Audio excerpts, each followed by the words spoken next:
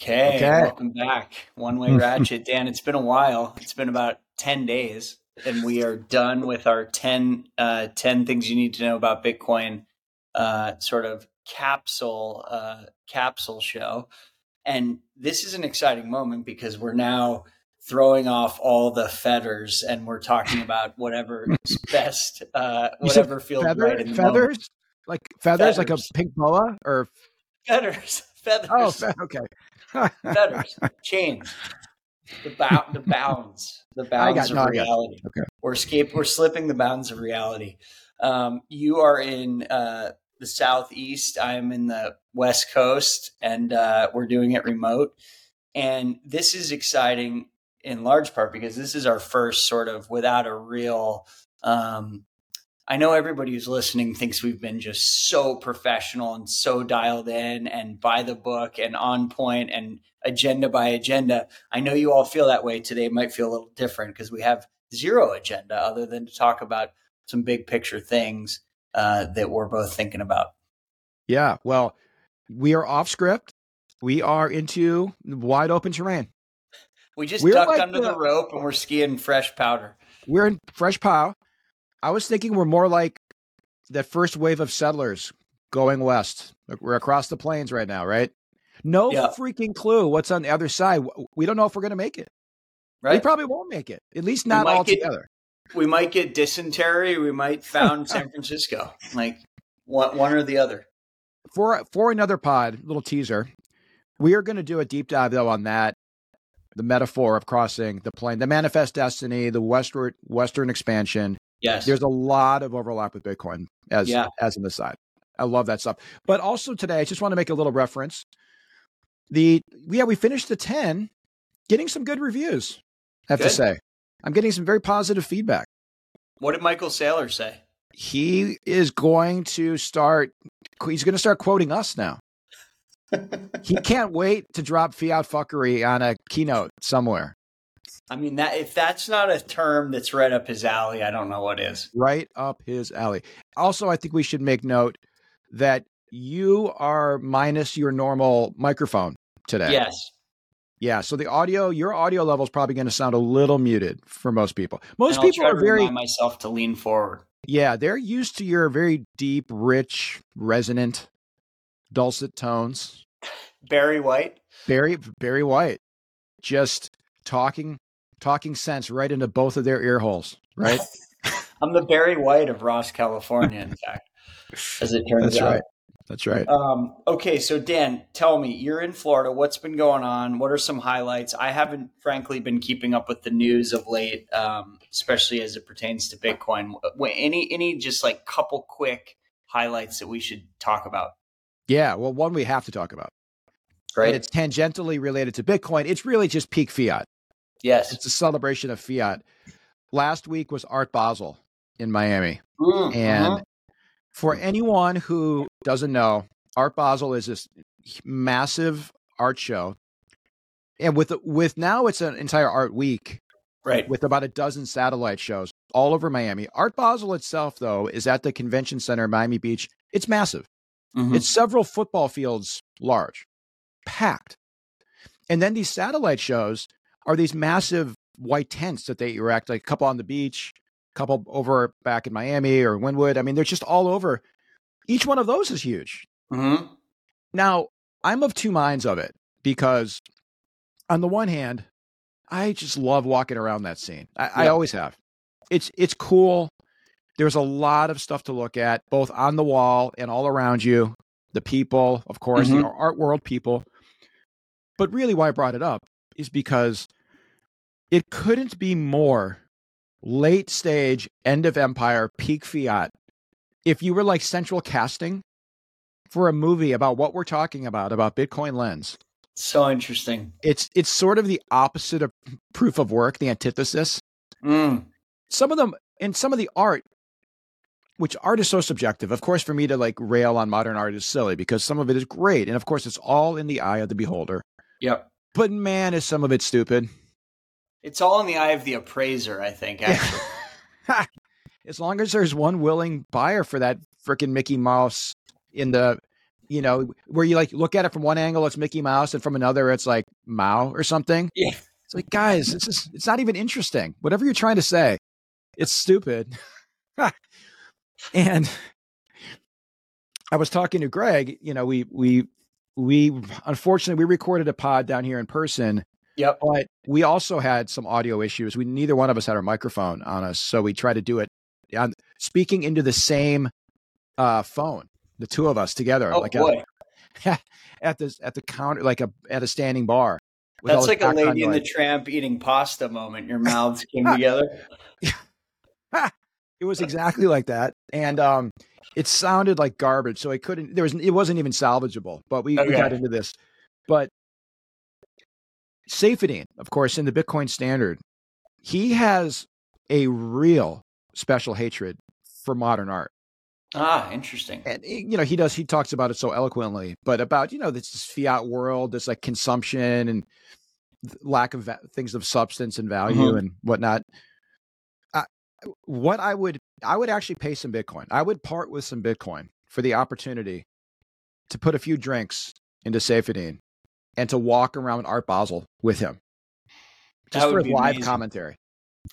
That's a good idea. Sort of a live stream show from Art Basel from a contrarian's perspective. Well, Trent, that's excellent. You're teasing future pods, future specials we can do. There we go. I mean, this one-way ratchet, this pod and this project is so evergreen, and we're going to have to go remote. Live from Art Basel. I love it. Live from Art Basel. So you obviously have never been, right? But you know of it. I know of it. I've never been. Yeah. So it's mainly modern art, although in the main show, the main Art Basel show, the convention center, there's plenty of classics. I mean, there's legitimate fine art there as well. But for the most part, Miami is like a pop art type place, graffiti art, all that kind of, by the way, the graffiti art, things like that are cool. Yeah. All over Wynwood neighborhood of Miami, which used to be this edgy sort of off the beaten path warehouse district, is now an arts district with tons of restaurants, and the street art around there is actually cool, but it's just this more so ridiculously commercialized. Mm-hmm. I mean, do you remember last year the whole banana, the duct tape banana? Yeah, with the duct tape banana. I was going to ask you about that. Well, that in an image for anyone who doesn't know. Last year at Art Basel, there's this the thing that was in all the headlines was this thing that went for like $100,000. And it was literally a banana duct tape to a canvas. And that's it. That's it. And then after it was bought and Red Dot, bought, someone came by and just ripped the banana off the wall and ate it. Which now it's just that sad piece of duct tape dangling off the canvas. It looked like it used to hold banana. Yeah. Oh my God. Well, so I was reading this thing, and it was admittedly like a conspiracy theorist take on fine art, especially modern art. And the whole thing was, it's actually like the greatest tax loophole, tax shelter of all time. You're a billionaire and you're trying to avoid taxes as much as possible. So you have a friend in the art appraising world who appraises who appraises a piece at some arbitrary figure, 10 million, 20 million, 50 million, 100 million, whatever. You purchase it and then you donate it to a museum, and that's your $50 million write-off for the year. And you do that a bunch of times, and you're basically negative in your tax dues each year. And that actually makes a lot of sense to me. That's probably happening. Oh, yeah, actually, it makes I may have spoken too soon about this all. Yeah, yeah. Well, of course, there has to be some or multiple angles to this racket because it's a joke. It is a joke when you look. Again, totally subjective, but there are plenty of these things where I remember one. This is from a few shows ago. It was literally a blank canvas that was going for a couple $100,000. And then it turns out, well, no, it's not blank. It's a very unique shade of white. It's a large white square on the canvas. It's just so close to the color of the canvas that you literally can't tell. And that's the genius of it, apparently. And that's hard, man. That's hard to justify, but also, if someone wants to have that, and I mean, art is so weird, isn't it? So interesting if you think about it. And I took like enough art history in college to be maybe a little bit dangerous. And when you go back in antiquity and look at things that we would consider like masters, those hyper-realist paintings that the Dutch were doing, for example, that predates photography. So there's there's a utilitarian piece to it, right? It's like, oh, I want a picture of my great grandfather, and the only way to do it is to hire Vermeers to, do it so I can look at my great, or whatever. But it was hyper-realist. And then, I really like art, and I like going to museums and galleries, but like ultra modern, just modern art that's much more sort of theoretical, and it's not about the thing, but it's about this sort of bigger thing. It's not about the object; it's about sort of the context. That's where I get a little bit lost. And Sarah and I, it's funny, when we got married, we said like, oh, each wedding anniversary, we're going to buy ourselves a piece of art that we like. And we mostly have done that every year, but it's usually like a painting by someone that we know from Nantucket who does paintings that we really like to look at. We're not buying it because it's like some commentary on capitalism or whatever. It's just interesting how some people approach. That's great. I mean, look, art itself is amazing, and art it inspires and it communicates, tells stories, and there's so many things. And again, also so subjective, but Bitcoin lens stuff, once you start thinking about the world this way, you really can't unsee the absurd values that go on some of these things. Right. But it makes sense in a way because they're scarce assets. So they're doing their job in a fiat world. There's a limited number of something that people do want. There's a demand for a limited supply. There's a limited number of bananas taped to the wall. Fortunately. Fortunately.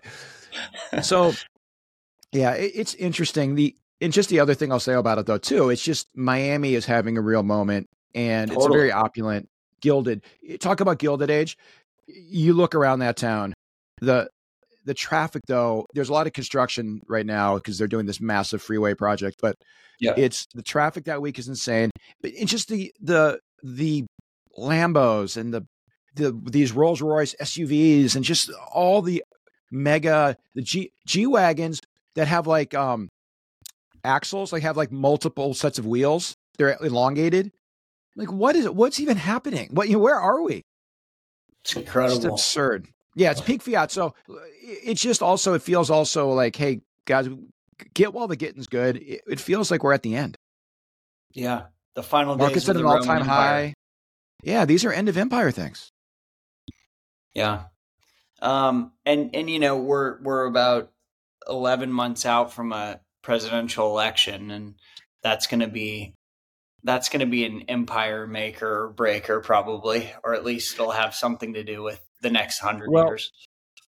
It's a shame we didn't start this project a few years ago, and just to chronicle, say, the COVID years, and really as time capsules, truly a digital diaries of what we as people, we as friends, as a nation, as a world.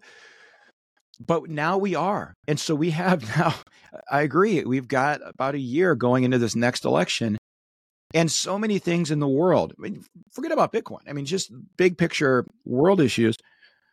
It is going to be fascinating. We can talk about it on the show. I'm not afraid. We don't have to sort of worry about offending anyone. No. It's not red, blue political. Other than your mom, who's our only diehard listener. And that one person in Phoenix or whatever. Oh no, we should now. We have multiple European listeners now. Belgium, France, England. Yeah. We're international, baby. We are international. We are. And people, anyone hearing this, by the way, first of all, thank you. Yep. Also, please let us know. Reach out to us. Hit us up on Twitter, One Way Ratchet. Follow us. Tell a friend. Help us grow. You're in at the ground floor right here. You were in at the beginning. That's right. And you can help spread the message of this thing that we think is so interesting. And what we're getting to now, I'm happy that we're transitioning now. Oh, the first 10 was a great way to start. Yeah. And it was also great practice for us to learn how to do these things. It gave us discipline. Totally discipline. Well said. And learning on the job. Yep. Only way to learn is through experience, right. Trial and error. Do it. Right. But now we have a format here. We can go anywhere. Though I would really love to hear feedback from any of the listeners about what they would like us to cover. Yeah. What can we do better? What would they like to see? It would be helpful. Yep. Let me switch gears on the topic of End of Empires. Have you seen the trailer for this new movie coming out called Civil War? No. Oh my gosh, you got to Google it. So it's got the guy from Parks and Rec, Nick Offerman. Offerman. Yep. He plays the president, and it's a near future scenario where the U.S. has been divided into the Western territories, which is California and Texas, and then there's like the Southern Alliance, and then it's about a sort of a civil war obviously redundant in America that's like tearing the country apart. And what a wonderfully timed / scary film to come out. I can't wait to see it. It looks really interesting. That sounds so right up my alley. I am shocked that I haven't heard anything about it. But in fairness, I don't pay any attention. I don't watch commercials. I'll skip them like during a football game. And I'm not at movies, so I never see trailers. So what do I know? Yeah, I saw it on Twitter, I think. And it just looks, I mean, who knows? It could be stupid.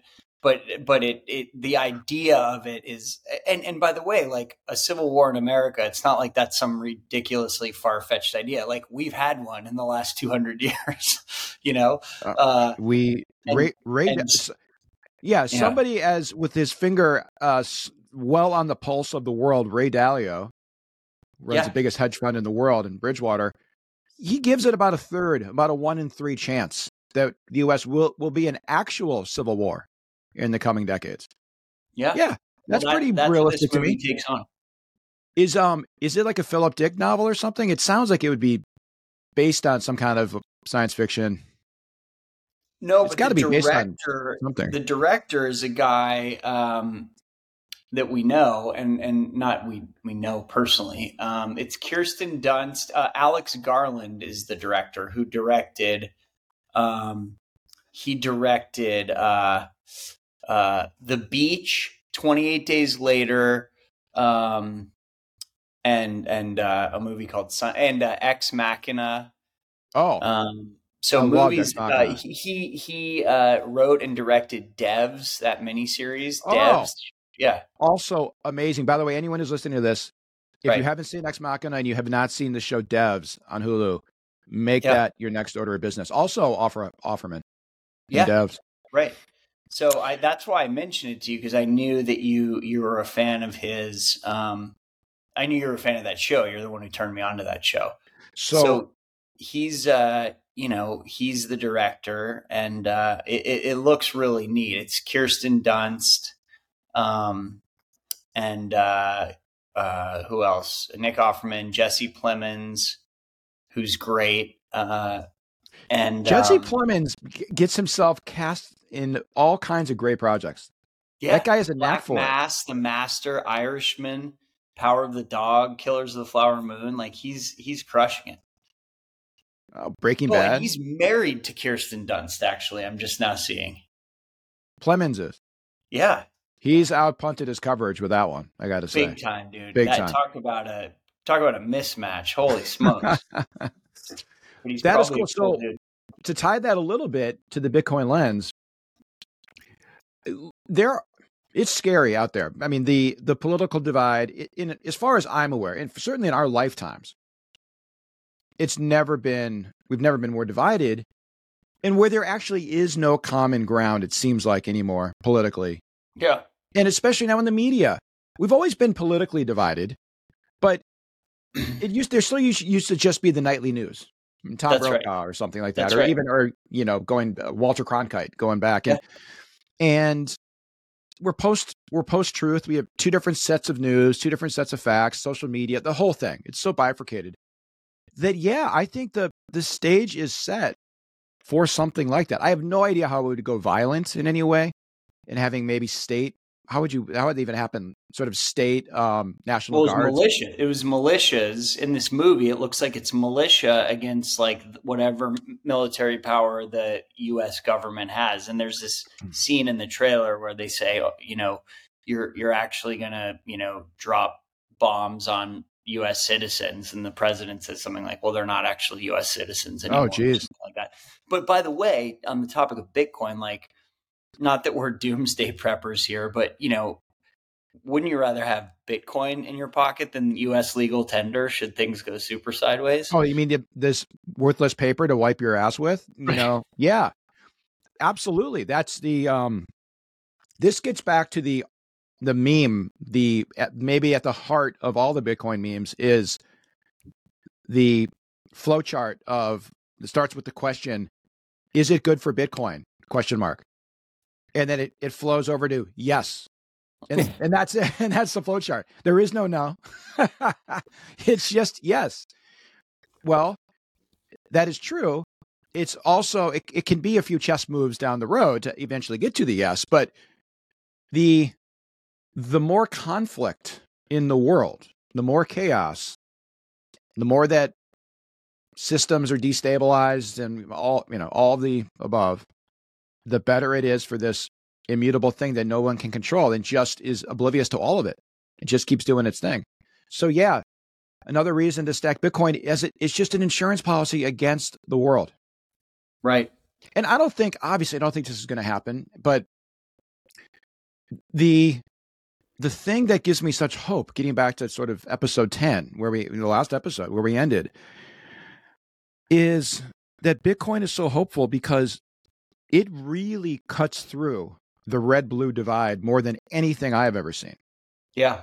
And there are ardent supporters on both sides. There's a bill before Congress with two senators, Gillibrand from New York and Lummis from Wyoming, who probably vote separately 95% of the time, at least. Uh-huh. Very conservative, very progressive. They have co-sponsored this sort of crypto regulation, but regulation in a good way, just establishing the rules for crypto. And it's a good example of that. And I think we need it more than anything, right? Can you imagine anything better? How about this for another positive externality of adopting Bitcoin? It's just helping the political gridlock. That here's an issue people can agree on. It may be the one thing that our deeply divided government can agree on. Right. Well, the people, like the voters, the people vote with their pocketbook more than anything else.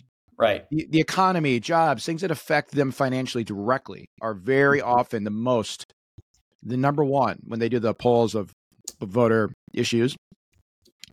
Well, as more people see their wealth go up thanks to Bitcoin, what do you think they're going to vote for? I mean, it's going to become a single issue voting block. Right. I'm that way now. I voted for both parties throughout my life, and I am pretty much a centrist, but I now am a single issue voter. Yeah. Whichever candidate is better for Bitcoin gets my vote. And because the issue, because it's too important. Everything else is gridlock anyway. It's all, most of it. Of course there are issues, especially at the extremes, that are very important. I'm not saying that they're not. Here's a big meta question. If I'm a politician and I'm for Bitcoin, in a way that's saying I'm for my own destruction in a way, because we've talked about the proximity of political system to the lever of fiat. And so you have to be someone who actually, and actually, by the way, what a great litmus test for a politician, because if you're prioritizing Bitcoin, you are by definition prioritizing something that destabilizes the very structure into which you're trying to be a part. And so you're doing it probably maybe short term to get votes, but long term because you believe in this bigger thing, which is Bitcoin, which is like anti politics, anti fiat. 100%. Right. It'd be like running on a term limits platform, for example, or running reduction on a smaller government platform, right? It's right. You are deplatforming yourself or something in a way. Yeah. I agree. But I think it's also very telling that you have in this election, again, chronicling the next 11 months. Yeah. We have a viable independent candidate, lifelong Democrat, who switched to independent for all kinds of, important reasons, because he couldn't be on. There's no way he could have a fair fight in the Democratic primary because it's an absolute rigged game, which for another day. But in Kennedy, very pro Bitcoin. You have on the right, you have multiple candidates. You have Vivek, you have DeSantis, very pro Bitcoin. Yeah, this is new. I can't think of too many issues where you have major candidates for president on opposite sides agreeing. And by the way, how interesting that the third party candidate was a family that up until a few years ago you would have said is the absolute like bedrock foundation of one specific party. Like, what does that say about our country? In the Mount Rushmore of Democratic Party politics and in the pantheon, right? Kennedy family is, I don't know, who would you put above them? You wouldn't. No, nobody. And then, and it's pretty remarkable, really, that now that candidate has no place in the party that his family sort of, in a way, created the modern version of that. They are the poster children of that party, and there's no place for him in it. That's sort of interesting. Yeah. And I do understand the incumbent party rarely wants a legitimate challenger from its own party against the incumbent president. I get it. Right. It's systemic. This is not a left, right, red, blue. But man, did they rig the rules of the primary and the way that whole thing works to make it impossible for there to even be a legitimate challenger. And that goes against the ethos of a democracy. Yeah. It's supposed to be that we, the people, it's supposed to be the voters decide these things, not the parties. And it's I was thinking about something you said a few minutes ago about the notion of sort of global chaos actually is a use case for Bitcoin. It's sort of a platform for Bitcoin. And I was thinking about how, the little I remember from high school science, like entropy, chaos is the direction of the universe. And it's just another example to me of how Bitcoin takes the best of all currency that we've ever known, and it takes the best of all sort of assets that we've ever known, and also sort of staples it to a process that's a universal process, not a human made or human altered process. And I never connected those dots about if I think about where's Bitcoin best? Well, if I'm in a war-torn country, I really, really, really want Bitcoin, because not only is my currency going to tank, but also someone may come in with a machine gun and take it. And you can't do that with Bitcoin. And if chaos is the direction that the whole universe, that's the second law of thermodynamics. That's not like up for debate. That's the direction that things go. And if we found a thing that actually thrives in a chaotic, increasingly chaotic world, whether it's a state or a country or a globe, that thrives in that space, how exciting is that? Oh, 100%. If you think about that in the chaotic times, that because nobody can control Bitcoin, no one has an advantage. No one, no country, no person, the richest person, the Michael Saylors, have no ability to manipulate change, do anything to their advantage. Because of that, Bitcoin is for enemies as much as for allies. It's trustless. It's completely trustless. And that's why you can trust it. This is a little topsy-turvy, but and that's the thing that gives it such strength, and why the inevitability of it, as more and more individuals, but then nation states will all come to understand that. And because they can't do anything to stop it or change it, the only option they have left is to accept it. And I think, it'll take some time to play out, and it's going to happen in different sort of fits and starts in different places around the world. But in the same way that gold would do incredibly well during any conflict and always does. Yeah. It's one of the factors that sends the price of gold upwards is when there is conflict and now people have more of a need for it. Mm-hmm. Right? Because for the same reasons. Because you can trust gold, assuming it's not counterfeit or whatever, but you can test it, and gold is gold. Right. And man, I hope it doesn't go that way. Right. Obviously. But that's the insurance policy aspect of it. This is what Bitcoin gives you. The savings technology, number go up technology in a flourishing, beautiful world. It's also the insurance policy against the world going to shit. It's like a self-contained hedge in that way. Yes. And all you have to do is buy some and hold it, and that's it. You don't really, it gets bad. It's so simple that it's the understanding is the hard part, which I get, and getting people to get off zero understanding, which is why we're doing these. Right. And here's another thing, just as I could keep going on this, but just as a thought of it about the understanding. I've spent some time recently back in Florida, and I've seen some people that I don't usually see very often. And of course, I can't help myself. I talk about Bitcoin all the time. Oh my God. Again, just the lack of understanding that very few people own any. Right. Very few people have any idea about these things we're talking about. I'm getting a little bit more interest, I think, because of price, always. And because of our pod. Well, and they've heard of the pod. Like, as around the dinner table, they're like, oh my God, you're much better looking in person than the voice that I hear. To me, they say you're way shorter in person. Well, they don't know. It's just torso. Do you see on the video version here? I have no legs. I was thinking about Bitcoin the other day. I'm listening to an audiobook, which is it's the biography of my favorite writer, Philip Roth.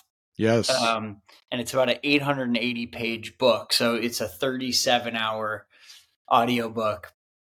And I was thinking about Bitcoin actually just this morning. I listen to it every day when I drive into school, and I drive our oldest kid, and she's like, "Oh, Philip Roth again. Great." Like she wants to play, Cardi B. But anyway, I put it on, and I'm like, she's learning something, at least just through osmosis. Sure. Oh, yeah. But there was a section this morning where there was a time in the late 60s, right after the Russian invasion of Czechoslovakia, where the intellectuals of Czechoslovakia, Prague specifically, but the whole country, the writers, the professors, the artists were basically forced to do manual labor. So they'd be selling, hot dogs on the street or sausages on the street. They'd be street sweeping. They'd be delivering, newspapers, whatever, because they were sort of held out of, because they had been the first dissidents of the communist regime in Czechoslovakia. They weren't allowed to hold any positions of power. Right. And Philip Roth had known a bunch of them and had spent a lot of his early career sort of in communication with them via letters, and then spent some time over there. And he then took it upon himself with a number of other American writers to send money to them on sort of regular occasions, just so they could have access to things like typewriters or ink or whatever they weren't allowed to buy or couldn't have under the regime. And it was making me think of the case for Bitcoin about, that's just a really specific example. And they talked a lot about how Roth would spend hours every week at this Hungarian travel agency in New York that enabled him to send money to these people under the auspices that it was coming from their family members, because all of these things were opened by the government. And if they found there was a group of American writers funding Czechoslovakian writers, they just confiscate the money. And like how interesting that is, obviously, a long time ago and in a time when you couldn't wire money in the way we can now or whatever. But, it speaks to this is an age old thing, I guess is my point. And for the first time, we have this solution that's an ingenious one and sort of defies any ability of a oppressive regime to squash it. Well, look at you. So like you're shifting gears like a Rolls Royce here. You somehow worked in Roth and Bitcoin into the same paragraph. That is no small feat. You're very proud of yourself there, I'm quite sure. I just wanted to let you know I was taking that is a win Roth for Trent, people. The guy, I hope it's not annoying. No, are you kidding? Forget about the song. I think really the lasting impact of these pods are people are going to do an elaborate study. There'll be theses written on the literary references of One Way Ratchet and what that means. Well, we do need to have a book club at some point. Oh, absolutely. Book reviews. We're getting into those next for sure. But you did highlight something else that is so important about, first of all, the failure of the financial system in general. That Czechoslovakia and Soviet era, it's a perfect example. It's happening right now in China, that governments control access to the banking system or access to money, or, it's limited, it's gatekeeping and toll collecting and outright censorship. Censorship. And remitting money across borders is it's a multi-trillion-dollar, we call it a business, but it's a big sector of a lot of economies. In fact, it's a meaningful amount of the GDP of a lot of poor countries comes from remittances. Right. And Western Union is taking an absurd cut. It's dangerous. There's all kinds of problems with it. But you now have an ability with Bitcoin. You can send any amount of value to anyone in the world, essentially instantly and essentially free, and nobody can stop it. Just the use case of that. Right. It's incredible. It's so positive. And nobody knows. That's the other thing. You don't have to out yourself by waiting in line at the Western Union where you might get some cash from a family member, but then you're going to get mugged. Right. The criminals are watching people come out. There's a lot of just basic safety around money that also Bitcoin completely abstracts away. And it's just this digital thing on your phone. No one even knows.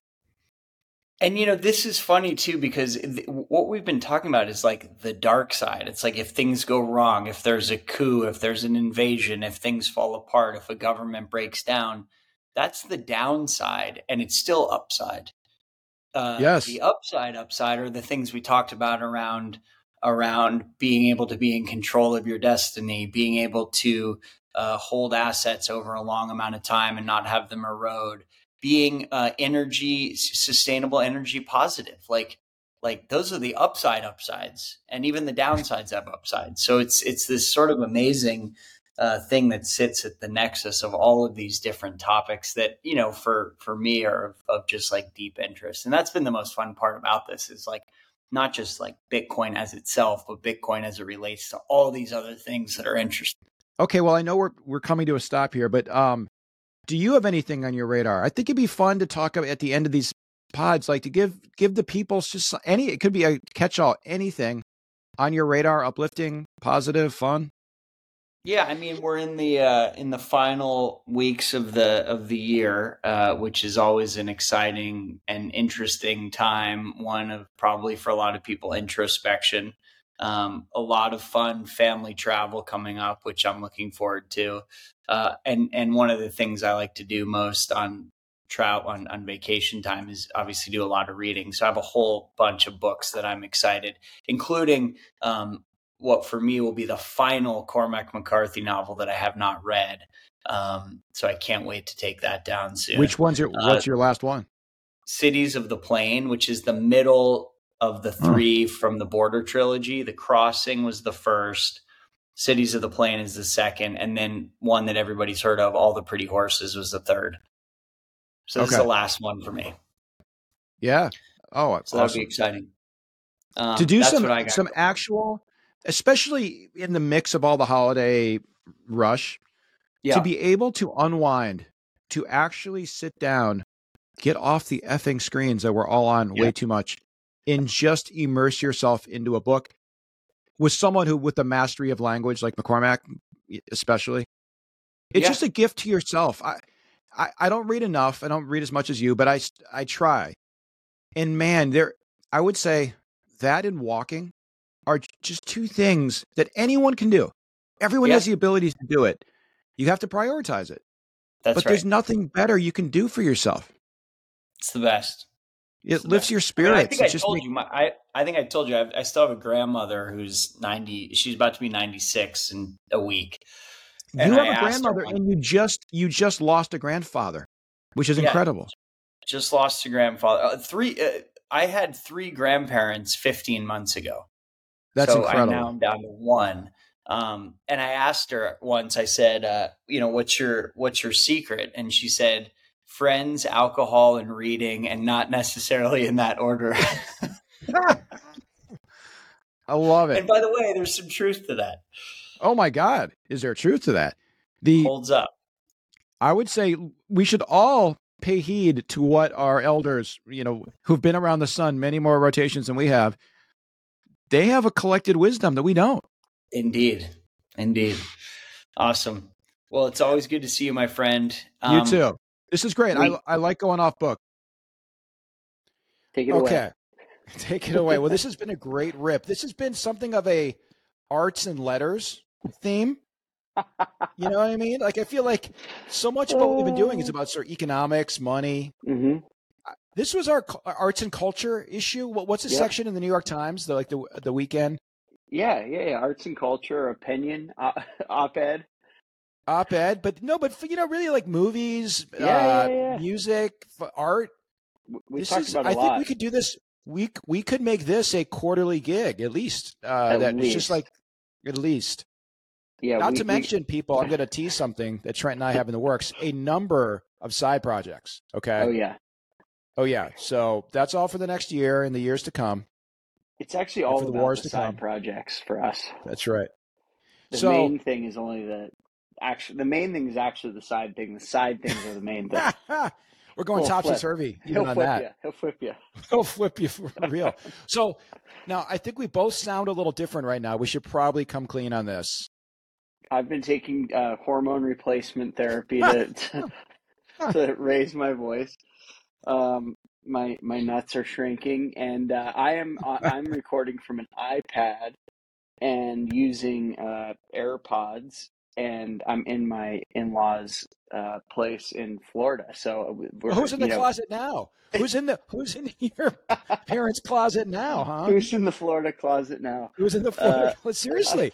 Wait, we've just switched. You're where I was, and I'm where you were now. We went full topsy-turvy. And we literally crossed paths in the air, essentially. Yeah, I think I waved at you from my plane.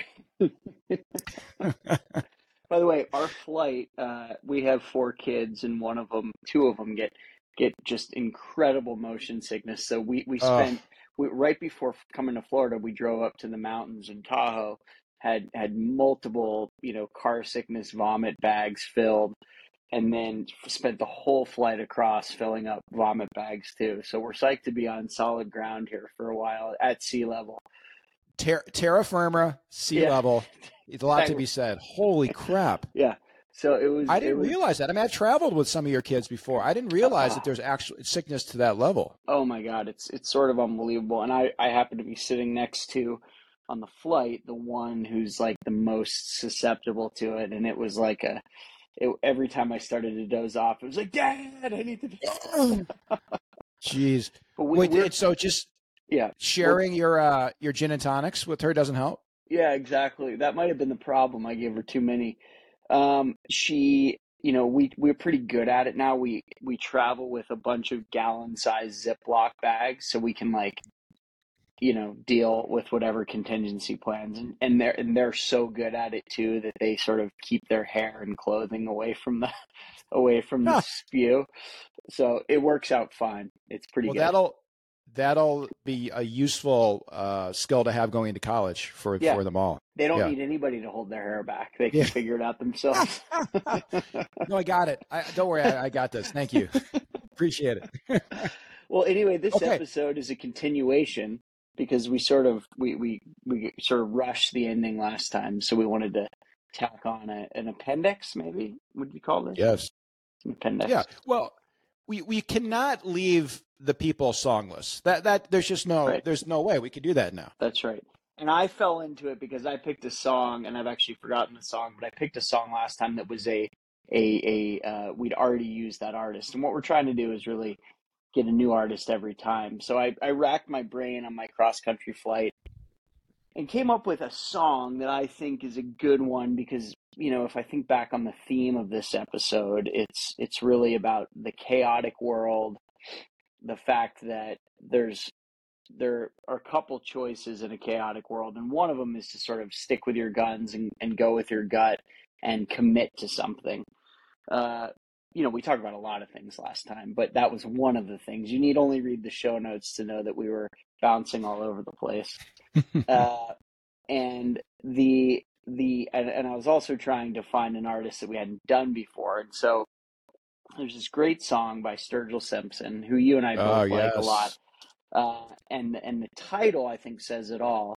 The lyrics, when you dig in to this song, the lyrics are focusing on the idea that the world really doesn't care about you a whole hell of a lot. And the best thing you can do is stick to the things that are meaningful and stick to the things that hold meaning for you. And so the song is great title, Life Ain't Fair and the World Is Mean, is the song by Sturgill Simpson. And so that, to me, is a song is a good summation of what we talked about. And as I said, if you dig into the lyrics, first of all, it's just a great song. It's like a good sort of nouveau country song, as Sturgill Simpson is wont to drop. And the lyrics and the tune is it's a great sort of uplifting song, and that's the song of the day, and a new artist for us. So here we go, continuing to branch out. Love it. Sturgill's very welcome. That's a high quality addition. Good. To our roster. Good. That name, by the way, what a song name. That's the elevator pitch for this pod, maybe in some way, or for buying Bitcoin, I should say. Right? Well, that's it. I mean, that's what made me think about it, because we did talk so much about chaos and the future of the world and what can you do to sort of as a stay against by the way, this actually reminds me, total non sequitur, but I think it was Robert Frost, but it might not have been, who when asked to define poetry, he said it's a momentary stay against confusion. And and so I think that's part of what we're talking about too, is what are the things in this chaotic world, things that, in a world that things that happen are often hard to understand or hard to justify. What are the things you can sort of hang on to and hold on to? By the way, for me, this pod is one. Being able to check in with you and talk about whatever is always fun. But and today is Christmas Day, so it's a season of gratitude and that's right, and love and all that. So this song for me, the Sturgill Simpson one, is all about this. What are some things you can hang on to amidst a lot of things that you can't control. And so that's why I picked it, and it felt like it captured what we were talking about. Excellent. Well done, amigo. I am about to go for a hike. I'm going to listen to some Sturgill. I will. That's my first order of business. Dude, he also has this great album that's all bluegrass covers, and I think it's called Cutting the Grass or something like that. That's an incredible album to listen to because it's all bluegrass standards, but it's done in his sort of rock hillbilly all country way. You should check that out too. But you start with Life Ain't Fair and the World Is Mean. It's a good place to start. I sure will. Love All right, it. amigo. Enjoy your Love it. hike. Thank This you. is our first ever Christmas pod. Merry Christmas to those who celebrate. Merry Christmas to those who celebrate. The first of all the milestones. Yeah. Every single thing, right? So exciting. So exciting. I got a big prime rib in the oven. I got to go check on the temp, make sure I haven't overcooked it. And you're going to go on a hike. Boom. That's it, people. All right, buddy. Great seeing you, See you. Dan. All right. You too. Adios. See you, man. Bye. Out. Bye.